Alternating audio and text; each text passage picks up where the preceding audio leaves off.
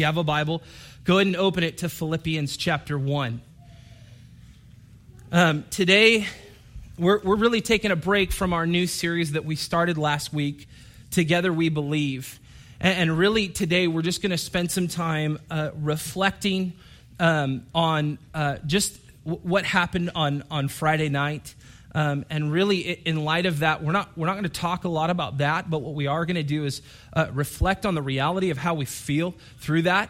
But ultimately, we're going to talk about Jesus and how that changes how we respond to it, regardless of how we feel.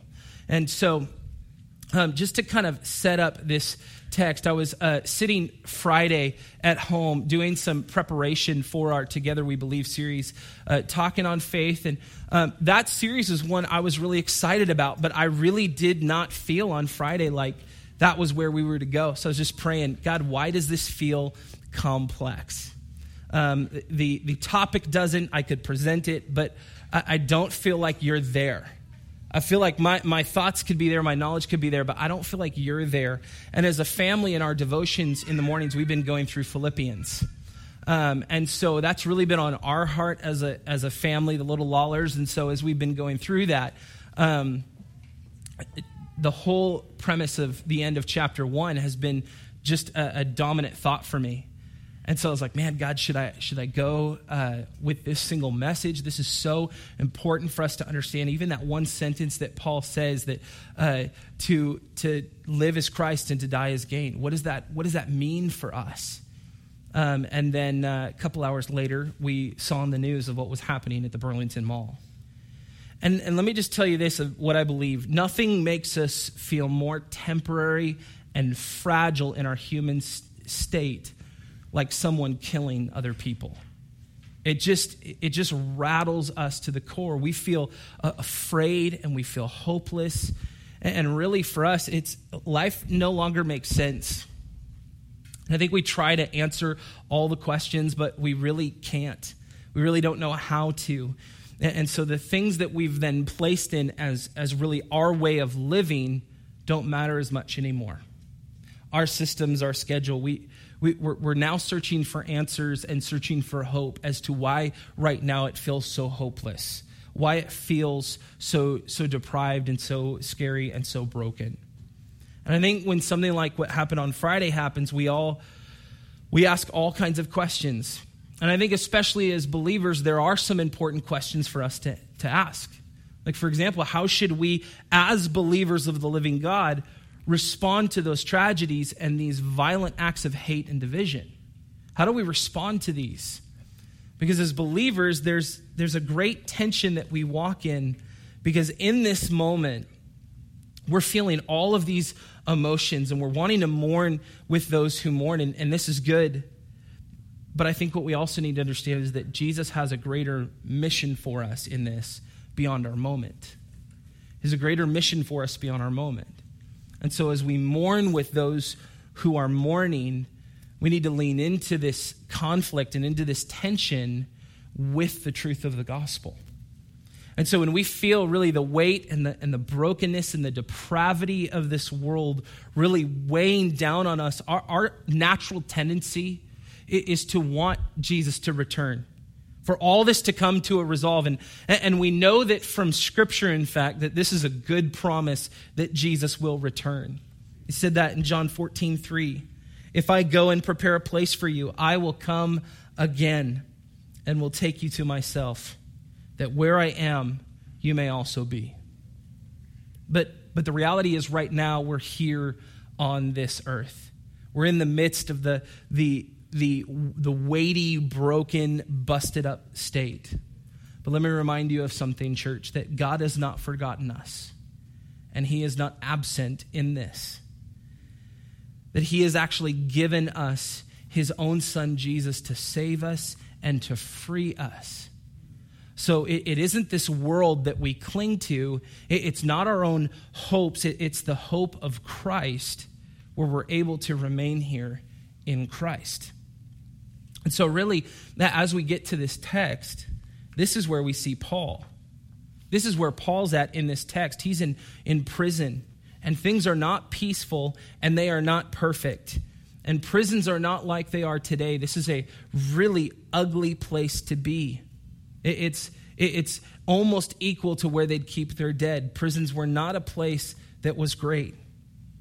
And so Paul's response in this is to live a purposeful life according to the gospel. And so we read this text, and what I want you to remember is think of where Paul's at. He's not in his cushy little mansion writing, man, let me write you a beautiful little story about the gospel message. No, he's in the broken state of the world, imprisoned by those he's trying to reach. And so we're going to read in Philippians, "For to me to live is Christ, and to die is gain. If I am to live in the flesh, that means fruitful labor for me. Yet which I shall choose, I cannot tell. I am hard pressed between the two, and my desire is to depart and be with Christ, for that is far better. But to remain in the flesh is more necessary on your account. Convinced of this, I know that I will remain and continue with you all for your progress and joy in the faith, so that in me you may have ample cause to glory in Christ Jesus because of my coming to you again. Only let your manner of life be worthy of the gospel of Christ, so that whether I come and see you or am absent, I may hear of you, that you are standing firm in one spirit, with one mind, striving side by side for the faith of the gospel, and not frightened in anything by your opponents. This is a clear sign to them of their destruction, but of your salvation, and that from God.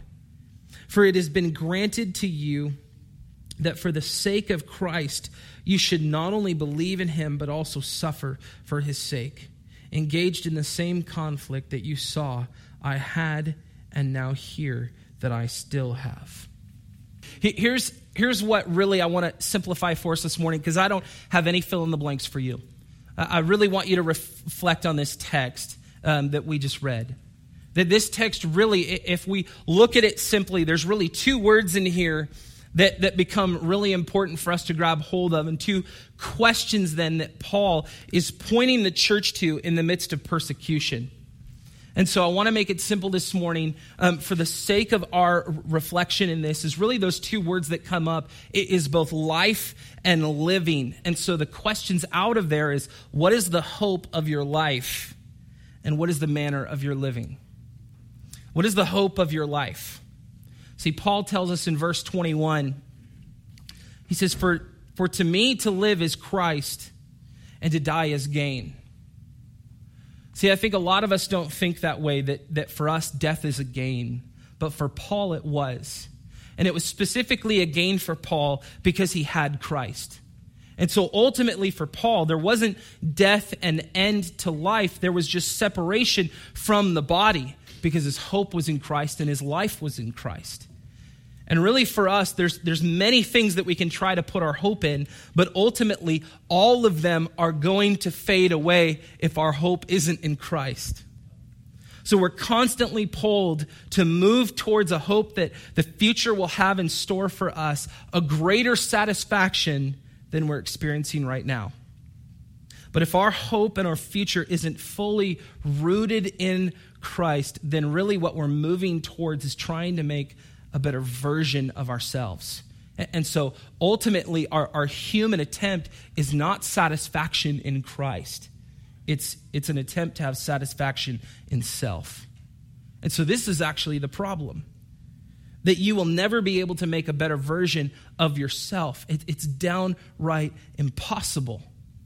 And if you feel a lack of satisfaction in your life right now, this attempt of trying to better yourself, if you feel that lack of satisfaction in that, that's actually a gift from God, that you would feel dissatisfied in the things of the world. And the reality is that you will be just as disappointed as you are right now in that better version of you. And so what we need is not another method of achieving our own hope, our own version of ourselves to feel better. No, what we need is a new solution. And in fact, one that isn't on us and it isn't about us. So really the solution is putting our hope in Christ and choosing to live for him, which ultimately is this complete switch. Because when we're in Christ, then we assume by the grace of God the position of Christ. And so this is where the cross gets really important for the believer, because Jesus goes to the cross. He takes our place so that we can take his place. And a great switch happens. And so we're blessed in Christ, because when we have faith in Christ, we have salvation in Christ. That we have new life in Christ, and we stand in the position of Christ, and we receive the blessings of Christ. So this is the good news of the gospel, that grace has been extended to us in Christ Jesus, that his righteousness has been credited to us, and in his cross, God's wrath towards us has been completely removed from us and onto the Son. And so for those who would hear and submit and believe in him, this is the good news. This is the hope. But then also, if this is the hope of our life, that we put our entire life in Christ, then he becomes the manner for our living. So it's not trying to convert over to Christianity to then seek out this better version of ourselves, but it's really answering, man, what is the manner of our living? It's living according to the gospel of Christ. So in verse 27 through 30, Paul mentions several traits of what the believer's living should be marked by. He says for them to stand firm in one spirit, that in one mind that they would be striving side by side, that they wouldn't be frightened in anything by their opponents. So really these traits in us, Paul is saying, are what will now point people to the good news of the gospel. That us living out the gospel would be a way that people would see Christ. And so as I asked the question earlier, how should we as followers of Christ respond to these tragedies and these violent acts of hate and division? And Paul gives us our answer both to this question and to the question of what our manner of living should be, by first telling us to stand firm in one spirit. And here, Paul really knows that the way Christians live is important to their witness for the gospel. So he calls them to really stand firm together by remaining faithful to the gospel. Not faithful to method, to their own way, but to the gospel. And so really this means that we in this, to stand firm, we aren't swayed and tossed by other methods or thinking or living, but we're firmly planted in the gospel truth. That when we experience the difficulties and uncertainties of life, we remain firmly planted in Christ. See, this is absolutely what we went over in our series through the book of Daniel. And when I shared with you the one sentence that's become important in our home, that we're concerned of the things of this world, but we're not consumed by the things of this world, because this isn't our home. And so that brings forth a whole different thinking in these tragedies. Man, how do I lean into this?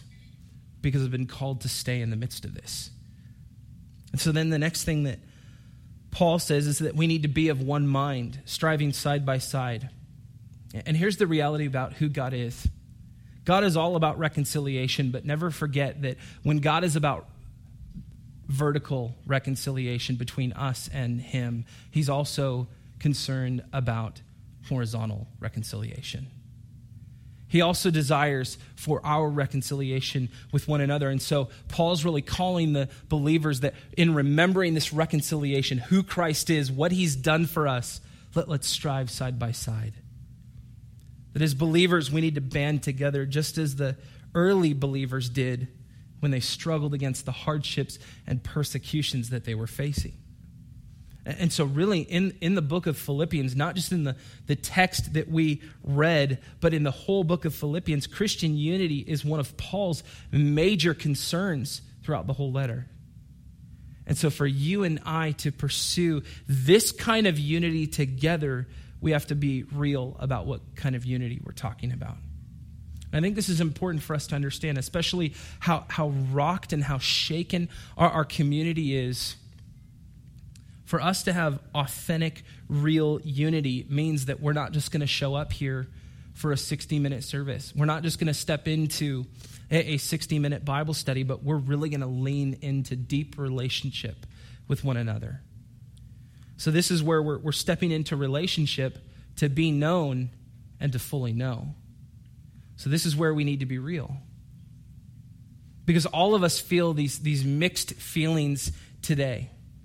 And so we need to be real about where we're at in the midst of this, where we're at in our walk, where is God leading us, what is God showing us. We need to be real about how he's molding us and also where he's convicting us. So in this type of unity, what we need to understand is that the Christian life is not man's made version of being a good person. It is God's wholeness and righteousness offered to a wicked and sinful people by Jesus and in Jesus. But we have to be willing to be fully known in this. There has to be this willingness, because being united together in this, for us to have one mind striving side by side, means we need to be willing to step into the community of believers, risking everything because of Christ. Remember what Paul says, to die is gain, to live is Christ, and I'm staying here in the flesh on your account. It's for this unity that I would stay here, that God would keep me here. I think a lot of us struggle with this idea of deep, authentic, real community, because to be found out for who we really are is just downright scary. But I think many of us kind of sit back and go through the motions without ever risking stepping into community. So we may dabble in the idea of community, but not to a point of having to risk real, authentic community. And maybe that's because of pain or because of hurt or disunity that we've experienced, or even maybe it's our lack of interest. But let me tell you this, it is much harder to feel loved and have deep community if you're hiding. And so for those just kind of off on their own hiding, for the rest of us, just to the fellow believers in the room for a moment, can I just remind you, let your manner of living show the gospel in such a way that you care deeply. You care deeply for the struggling believer in hiding and the spiritually dying unbeliever in plain sight. Both for the hiding believer and the spiritually dying unbeliever in plain sight. And so Paul is saying, listen, let's be of one mind. Let's walk in deep community, that would show the great truth of the gospel to those around us. And then finally, and probably most difficult for all of us, is to not be frightened in anything by our opponents. Now, I don't know about you, but that verbiage, in anything, is a pretty huge statement that's hard to swallow. But Paul reminds the believers to keep the right focus. That as he says to them in the text, that for the persecutor, there's ultimately destruction. But for the persecuted, there is salvation. And so even as Paul reminds his young servant with him, Timothy, in 2 Timothy chapter 1, verse 7, he reminds us of this truth of the confidence we have in Christ. That for God gave us a spirit, not of fear, but of power and love and self-control. That God gave us a spirit, not of fear, but of power and love and self-control. And so what we need is not to put our hope in anything of this world or resolve of what man can create, but we really need to cry out to Jesus. Because fear ultimately is one of the most crippling things that we try to control. But the reality is, in the midst of whatever fear you feel, whether from this weekend or from anything else going on in your life, what you need is not more control. It's a deeper crying out to Jesus and a clinging to the Word of God. Where really that whole sentence for us of this teaching really becomes, God, take the world, give me Jesus. Would you just take the world, all of what it has to offer, however good that looks, however awful that looks, and would you just give me Jesus? So really for us, the first step in having an anxiety-free mind and a fear-free life is to give our life to Christ. This is the great exchange within the gospel. That we put all of how we are, who we are, at the foot of the cross to receive all of who Christ is. So no longer am I full of fear, I'm full of Christ. And then once we've really taken that step, then it's about fixing our eyes on Jesus, not the fear. That we continue to cry out. It's not that the believer gets saved and everything's fine. Because ultimately, if our sanctification was the immediate perfection in our life, then ultimately when we give our life to Christ, he'd just take us home. But he's left us here with a purpose. And so what we need is to continually cling to Christ, saying, take the world and give me Jesus. Father, would you give me your son, that as I live, it would be Christ in me, not fear. Would you take all of how I feel, all of how I think, all of what's going on, and give me Jesus? And so in this prayer and this crying out, this is what allows us then not to be frightened in anything, because we're fixed on Jesus. And really, as we leave here, there's going to be a lot to do. There's going to be a lot to do, and there's never been a more important time for us to engage this culture with the truth of the gospel. There's never been a more important time than right now. And I think especially to my peers, if I can tell you that, it is so the time for you to just get serious, for you to stop making excuses. Because all that fear you feel, all that anxiety, all of the times that you're refreshing your social media page to find out what's happening next, it's because you lack trust, not information. And so let me just tell you that our community, beyond our little community here in this building, is shaken. And it needs a true hope. Not just a hope that one physical man is behind bars. They need a true lasting hope that goes beyond today. And so our opportunities in this and our responsibilities in this are great. They are much needed. And Jesus has placed us in this world with a mission that is to reach people with the message that he came to give life. So when we say, Jesus, take the world, he gives us Jesus.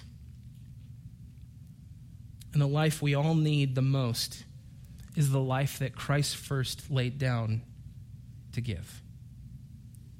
The life we need the most is the life that Christ now walks in, that we can walk in. It's just like Charles Spurgeon said, one of my favorite preachers from the old days. Nothing puts life into men like a dying Savior. And the reality is, this is the Jesus that wept. This is the Jesus who felt things deeply, who had a broken heart for his sheep. So all the things you feel, he's felt. And he is not so far off that you cannot cry out to him this morning and say, just take the world and give me you.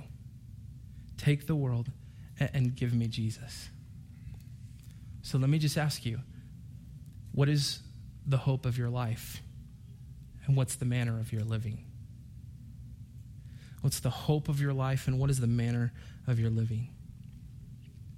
Because when we choose to believe in Jesus, when we choose to trust in him and put our hope in him, we get all we ever need. All we have ever needed, which is Jesus. So what I want to do this morning as we come to a close is for us to just take a couple moments and reflect. Because I think, again, it's really easy for us to just move so quickly. And what we're going to do is we're going to take the lights down. And there is a song that is sung by a group called Give Me Jesus. And so whatever this time for you to just have a moment really to just cry out to God, I just encourage you to do that.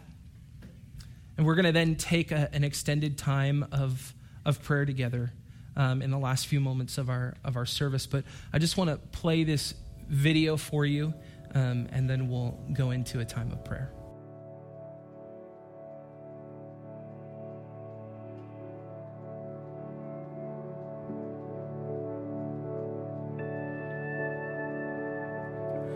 In the morning when I rise, in the morning when I rise, in the morning when I rise, give me Jesus, give me Jesus. Give me Jesus. You can have all this world, but give me Jesus. Give me Jesus.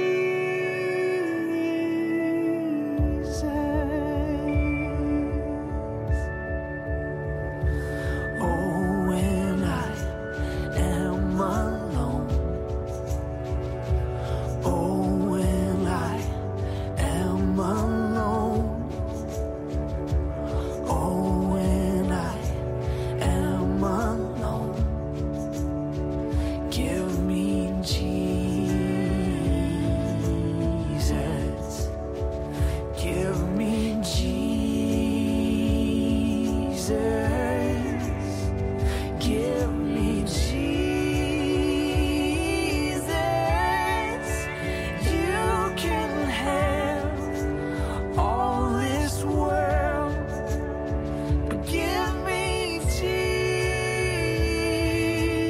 Jesus. Give me Jesus.